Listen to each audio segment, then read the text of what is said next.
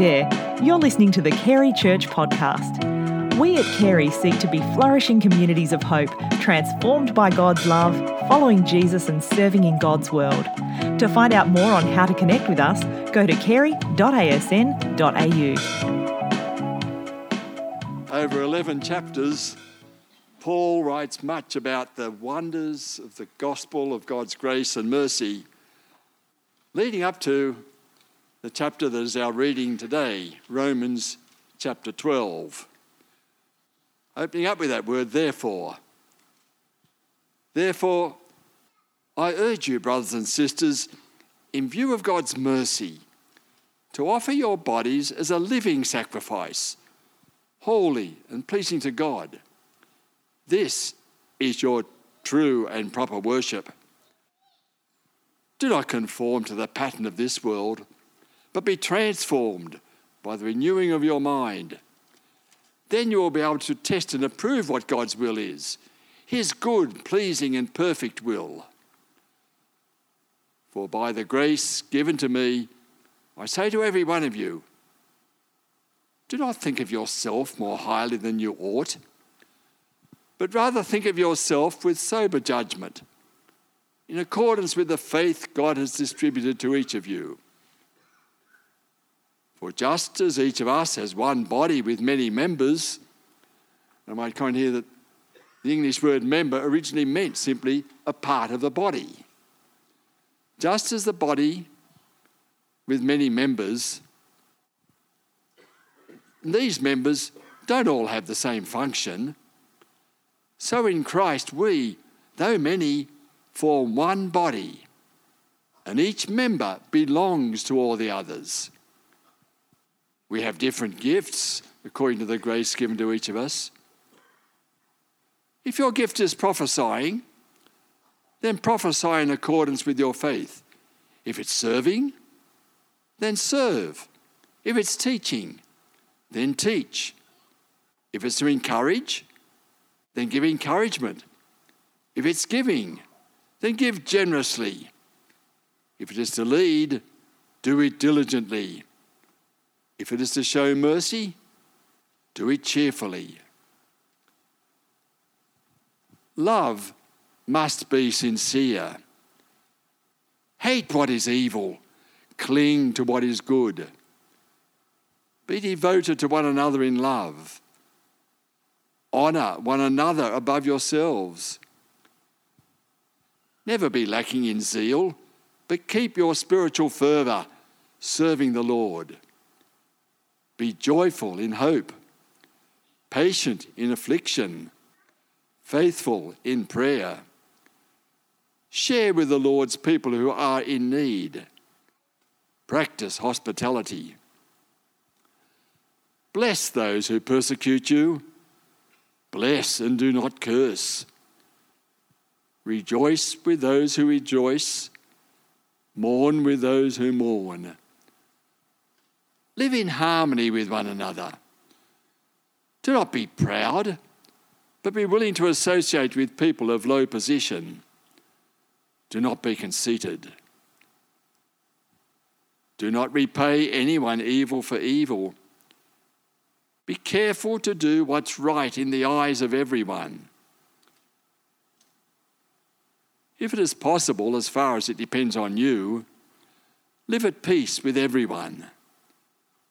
Do not take revenge, my dear friends, but leave room for God's wrath. For it's written, it's mine to avenge. I will repay, says the Lord. On the contrary, if your enemy is hungry, feed him. If he is thirsty, give him something to drink. In doing this, you will heap burning coals on his head. Do not be overcome by evil, but overcome evil with good. John, thank you very much for that. Good morning again.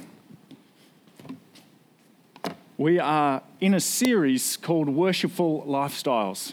Worshipful Lifestyles. If you were here last week, we did our first part, Today's the second one, and next week will be our final one.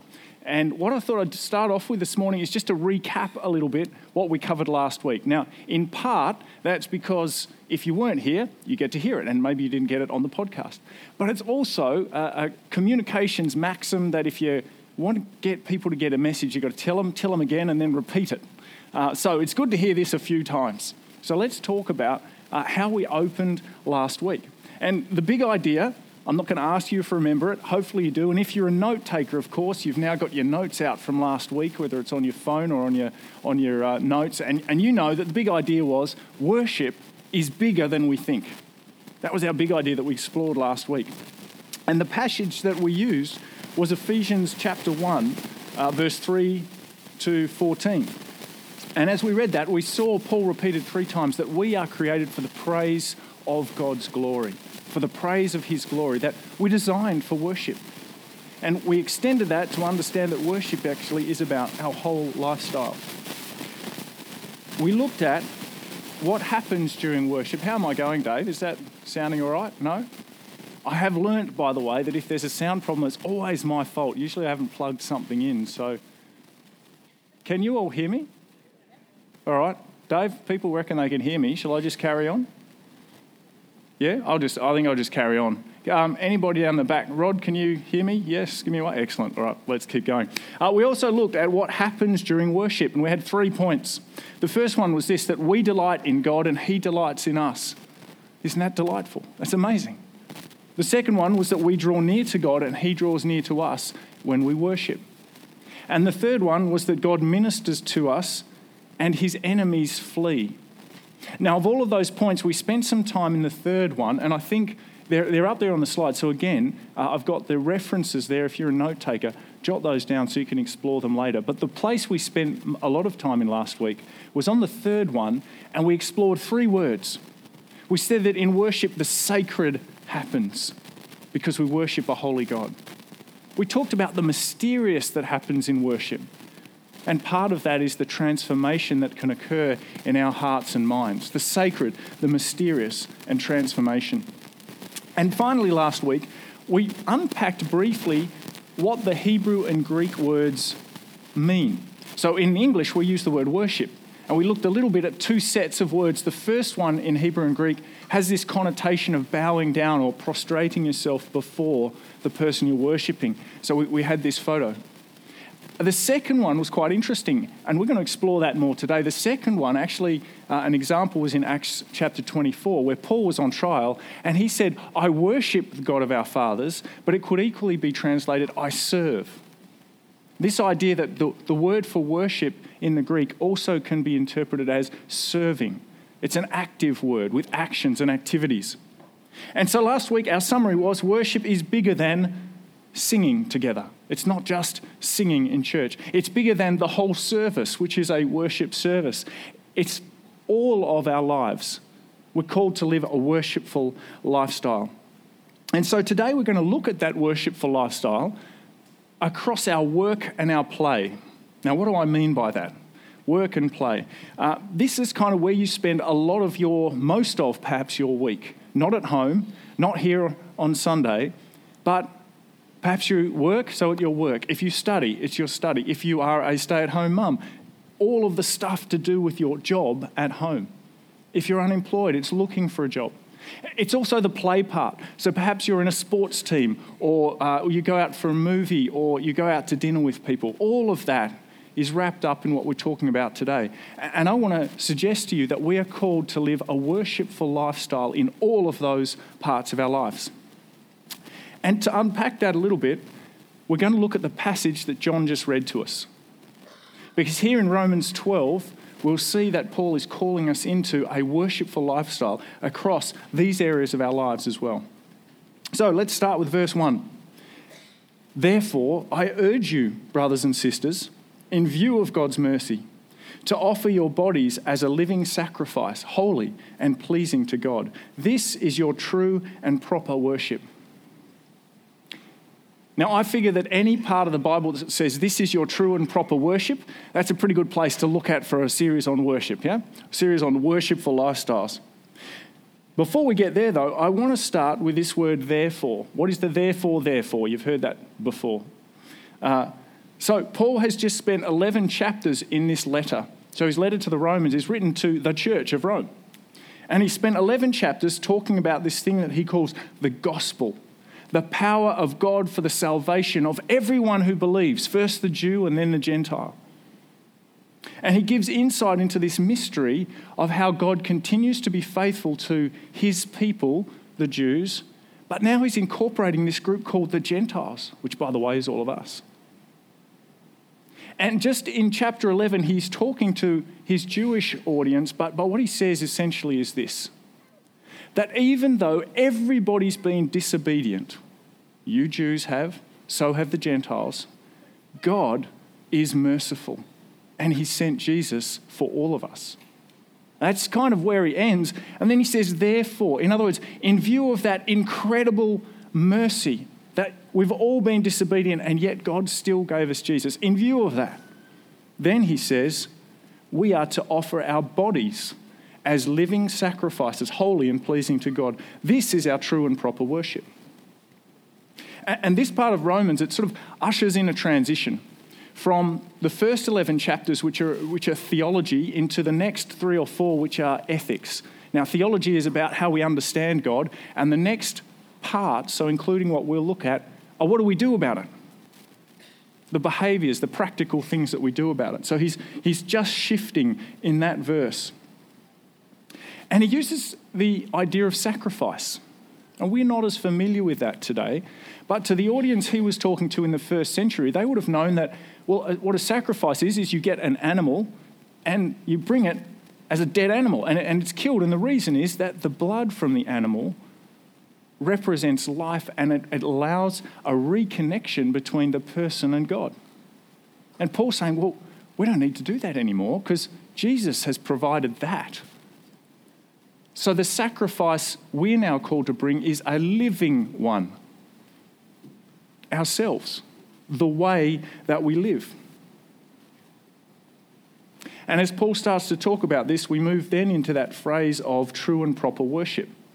Now, it's a fairly well-known Bible verse if you've been around church for a while, but you might know it as your spiritual act of worship. And I think I almost heard John want to say that as he was reading. There was almost this sense of, that should say spiritual. No, it doesn't now. It says true and proper. And when that sort of thing happens in the Bible and translations move a little bit, it's often interesting to go back to the Greek and say, what's the actual word that Paul used? And he uses this word called logikos. And basically what he's saying is this, that you could say this is a worship that's worthy of thinking beings, not of the dead animals. This is worship worthy of us as thinking beings. Or worship that is reasonable. Or the P. Scott translation, which is this. This is the logical way to worship, to live a worshipful lifestyle. That's what Paul's saying here. In view of God's mercy, the logical thing to do is to offer our whole lives in a worshipful lifestyle. I'll read 2 other translations because this is a really important verse for us. The Good News translation says this, and we might have that up here. Yeah, I think that's the Good News translation. So then, my friends, because of God's mercy to us, I appeal to you. Offer yourselves as a living sacrifice to God, dedicated to his service and to pleasing him. As we go through our work and our play, we are to be dedicated to his service and pleasing to him. This is the true worship you should offer. Or the Message paraphrase, many of you know that's a really interesting modern way of looking at the Bible, says this. Here's what I want you to do. Take your everyday, ordinary life, your sleeping, eating, going to work and walking around life, and place it before God as an offering. So what he's saying is this, worship and this idea of sacrifice and offering is not a one-off anymore. It's an ongoing thing. It's not about singing on Sunday, it's about how we live our lives. It's a beautiful picture of living a worshipful lifestyle. And many years ago, I lived in Holland. And I met a guy there who I've never forgotten. He had a really big impact on me.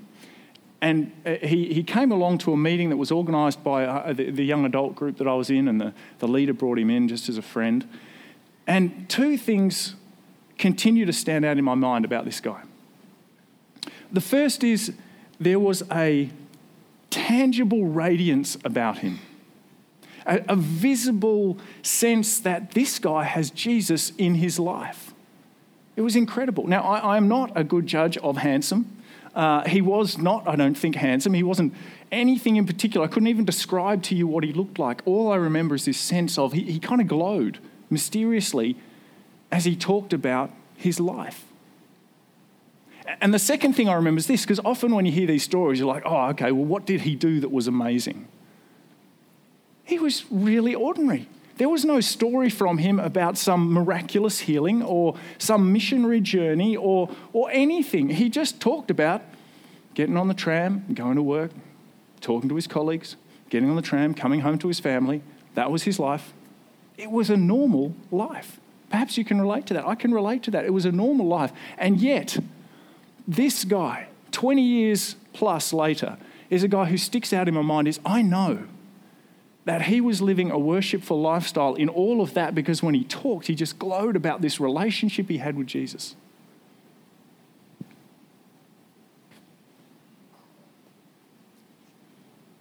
So, for Paul, having given us this direction to use our bodies as a living sacrifice, he then goes on in the rest of the passage that we looked at to explain, well, what does that mean? What does it look like? He gives us some practical tips.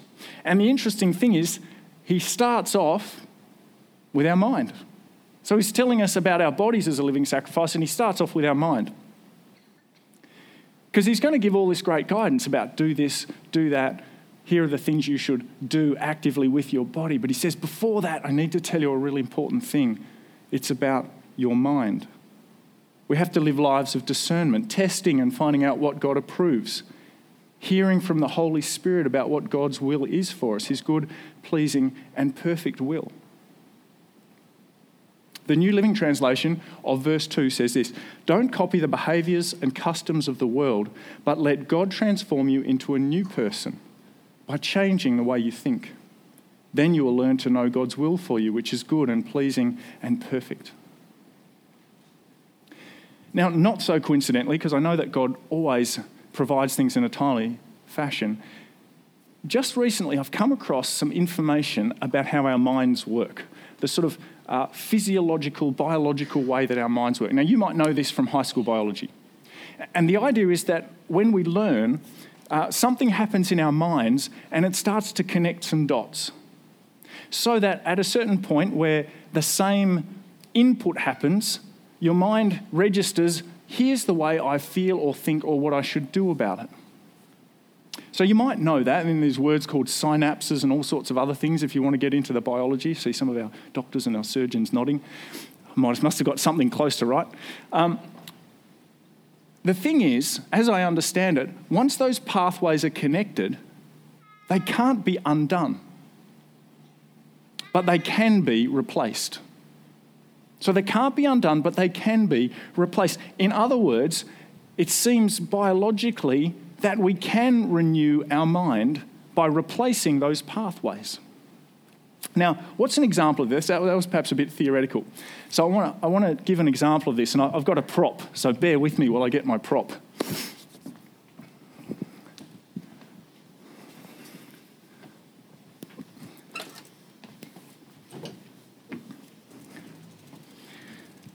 My daughter told me I look ridiculous doing this morning, and I said, well, I'm just your dad. How many of you can ride a bike? Yeah, almost all of you. Do you remember learning to ride a bike? Yeah? So you learn to ride a bike, and here's a critical thing about riding a bike. I had to check there was right space on this for the stage. When you learn to ride a bike, the trick is this, that as you're going along, if you want to balance yourself and turn left, you turn the handlebars left, and the wheel goes left. If you want to go right, you turn the handlebars right, and the wheel goes right. There is on the infamous and wonderful YouTube a video of a guy that I'm going to tell you about, and I didn't have time to play this video, but I would love to have. His mates gave him a bike, the difference with this bike was that when you turn the handlebars left, the wheel went right. Have you guys seen this? When you turn the handlebars right, the wheels went left. And they said, there, mate, give that a go. And he's like, oh, okay, yeah, I can figure that out. And in my mind, it's clear. If I go left, yeah, oh, no worries. He got on, couldn't ride it. Impossible. Just could not do it. But this guy was kind of a persistent guy. So for the next, get this, 8 months, he spent 5 minutes a day trying to ride this backwards bike. And after 8 months, he found that the pathways in his head that had connected, when I get on a bike, I turn left to go left. He'd finally managed to replace them with, I turn right when I want to go left.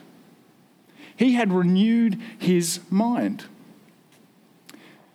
This video, I have to give you this if you're writing notes, it's called the Backwards Brain Bicycle.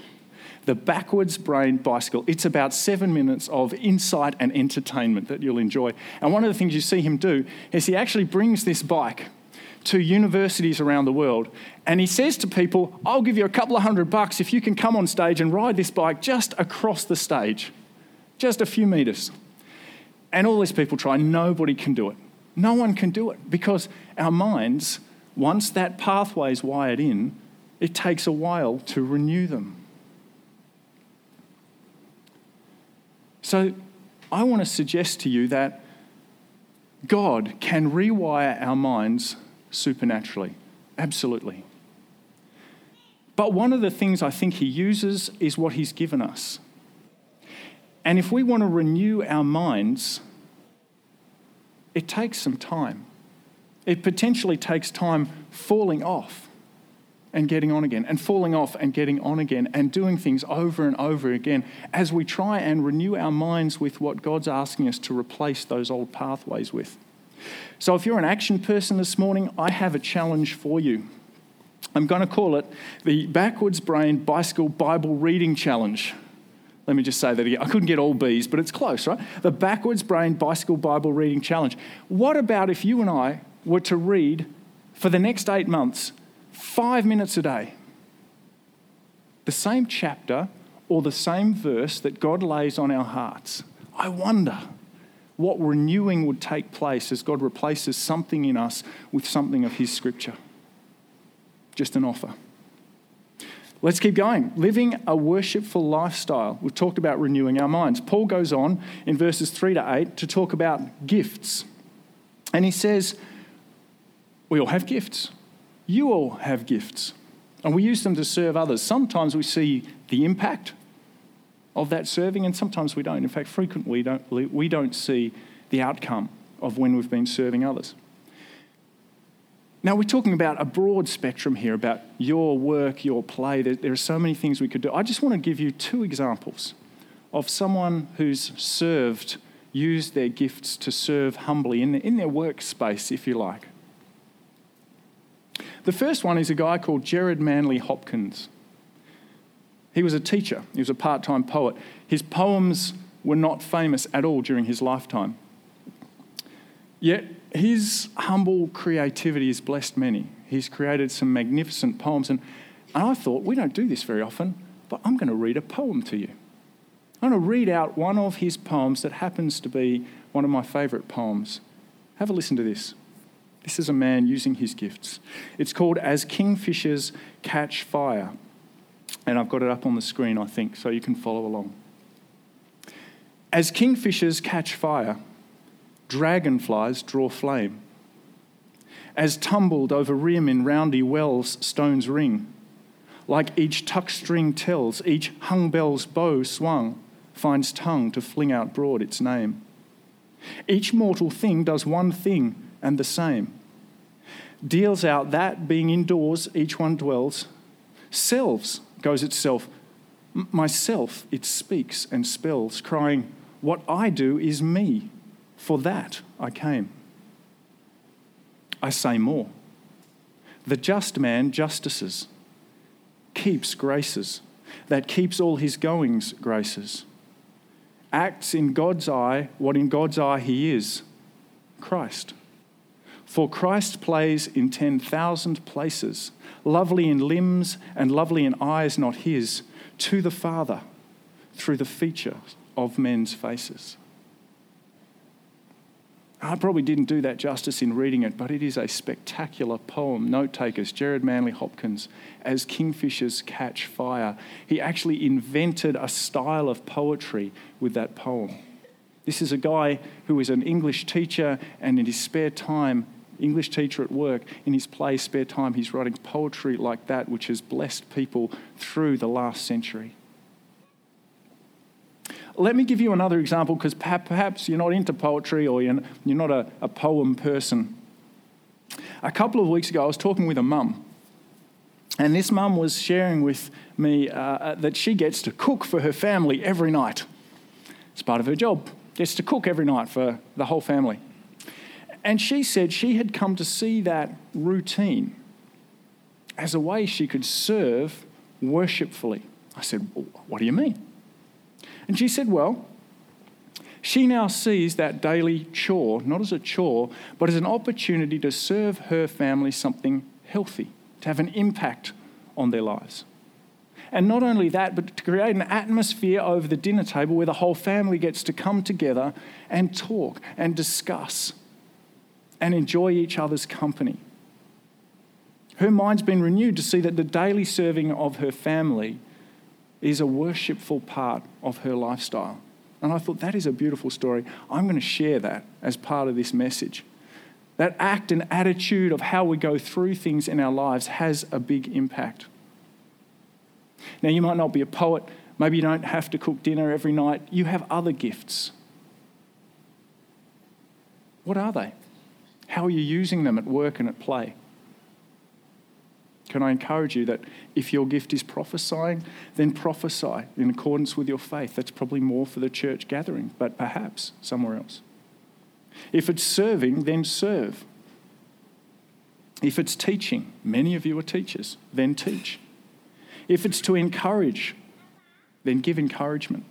If it's giving, then give generously. If it's to lead, do it diligently. If it's to show mercy, do it cheerfully. Each of us has gifts that we can use as part of this worshipful lifestyle, and we're called into doing that. And there's an attitude that we can have as our minds are renewed to say, you know what? This is something I can bless others with. I want to finish briefly here talking about serving, looking at verse 11 in the passage. And I actually want to sort of bring us a little bit back to the church context, because it's still about serving, but about church. And it relates to the rest. Verse 11 says this, never be lacking in zeal, but keep your spiritual fervour serving the Lord. Never be lacking in zeal, but keep your spiritual fervour serving the Lord. Now, what's Paul saying here? He's talking about serving being part of worship. Now, I've had a few conversations with people over the last year or so, and this question seems to come up sometimes that, you know what, I can't serve at church because I just want to be able to worship. There's this idea perhaps that these two things are polar opposites and you can't do both. I just want to suggest that maybe Paul's saying something different here. Maybe Paul's saying here that serving's not a burden, but a beautiful part of worshipping. Maybe he's saying that when you are rostered on to things on a Sunday morning, that's part of your worship. Maybe he's saying that when you are cooking a meal like that story I gave before, that act of service, it could be seen as a chore. Actually, we can see that differently. Yes, it's repetitive, but what's being provided is something beautiful. Eugene Peterson says this, worship is an act that develops feelings for God. It's not a feeling for God that's expressed in an act of worship. Let me move on to the last point that I've got this morning. We've talked about living a worshipful lifestyle by renewing our minds, by serving humbly, using our gifts. And then as we look at the final part of this passage in Romans, verses 14 to 21, we see that Paul's talking about living a worshipful lifestyle by loving our neighbours and our enemies. Now, we read it earlier, and in fact, Romans is just an incredible letter. If you're going to take on that backwards brain bicycle Bible reading challenge, maybe Romans, even Romans 12 is a good place, or Romans 8, but Romans is a great place. There's so much in this. I just want to pull out 2 verses, as we look at this particular idea that Paul is sharing with us about worshipful lifestyle. And it's these, verse 14 and 15. Bless those who persecute you. Bless and do not curse. Rejoice with those who rejoice. Mourn with those who mourn.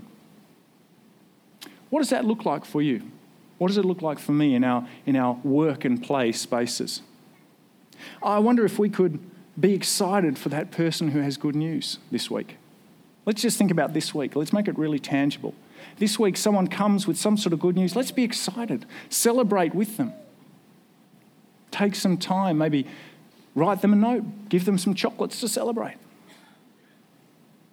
Or what about if there's somebody who's unpopular or struggling or sad? How about if we made time for them? That would be loving those people. Let's go on to some things that are a little bit harder. How about if we bless that guy in the office who's really annoying? What if we say, this week I'm going to bless my boss who makes my life really difficult? Church staff team, plenty of notes right there. Bless my boss who's making my life really difficult. Let me put it this way. As we go through life, we will feel times of injustice, of unfairness. I can think of lots, for instance, on the sporting field, where, and I'm not trying to look at all you basketball guys, sorry, I just realised I looked at a few of the basketball guys, for any sporting field, and you feel that was unfair. Or even worse, maybe it's your child on the sporting field, and you think that was unfair towards my child. What do we do in those situations? What if we decided to bless that person who seems to be making things unfair? Bless and not curse. This is the point where we want to remember Romans 12, 14 to 21. In those situations this week where we feel like that is not fair, something's being done that is not right, we want to shift our minds into that. That was great emphasis, Kyle. Perfect. Thank you. Now, Romans chapter 13, 14 and 15 carry on into what Paul's trying to unpack for us here in terms of what we can do as we're living this worshipful lifestyle at work, at play. And I want to encourage you again, and I'm going to try and get into the habit of doing this when I speak. You know, we get to speak when we preach for 25, 30 minutes. But there is so much that we can read and learn in God's word during the week. And so I want to try and give you snippets to say, if God's speaking to you on this, go and do that. Here's something as an option. Romans 13, 14, 15, Paul continues this idea of here's how to live a worshipful lifestyle. I'd encourage you to have a look at it this week. Ask God to speak to you about that. Because our big idea this morning was that we are living a worshipful lifestyle. We've looked in Romans 12 where Paul says, in view of the mercy, if you know Jesus Christ, in view of the mercy that God has shown you and I, we're to offer our bodies as living sacrifices, holy and pleasing to God. That's our true and our proper worship. I find it exciting. You know, we finished this morning and we get sent out. Not to wait another week to come and worship, but we get sent out into a worshipful lifestyle because we are made for the praise of God's glory. We get to do this with God day in and day out. I want to pray for us. I just want to encourage you this week. Have a look at Romans 12. See what God's speaking to you to do this week in his grace and his mercy. Let's pray together. Heavenly Father, it's good to be in your presence. Thank you for this time together. I thank you for the mercy, the good news, the gospel that you've sent to us, that we know that Jesus is salvation for all who believe in him.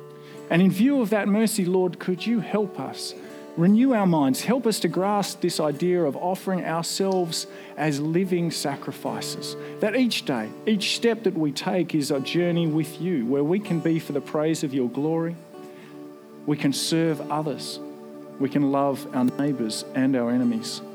So would you help us, Lord, right now as we think about this message, as we think about what you're saying, lay on our hearts what it is that you want us to walk in this week. Is it just your grace and your mercy and a knowledge that my week is tough, but my God is with me and I can worship him just by thanking him? Is there some person, Lord, that you want us to speak to this week?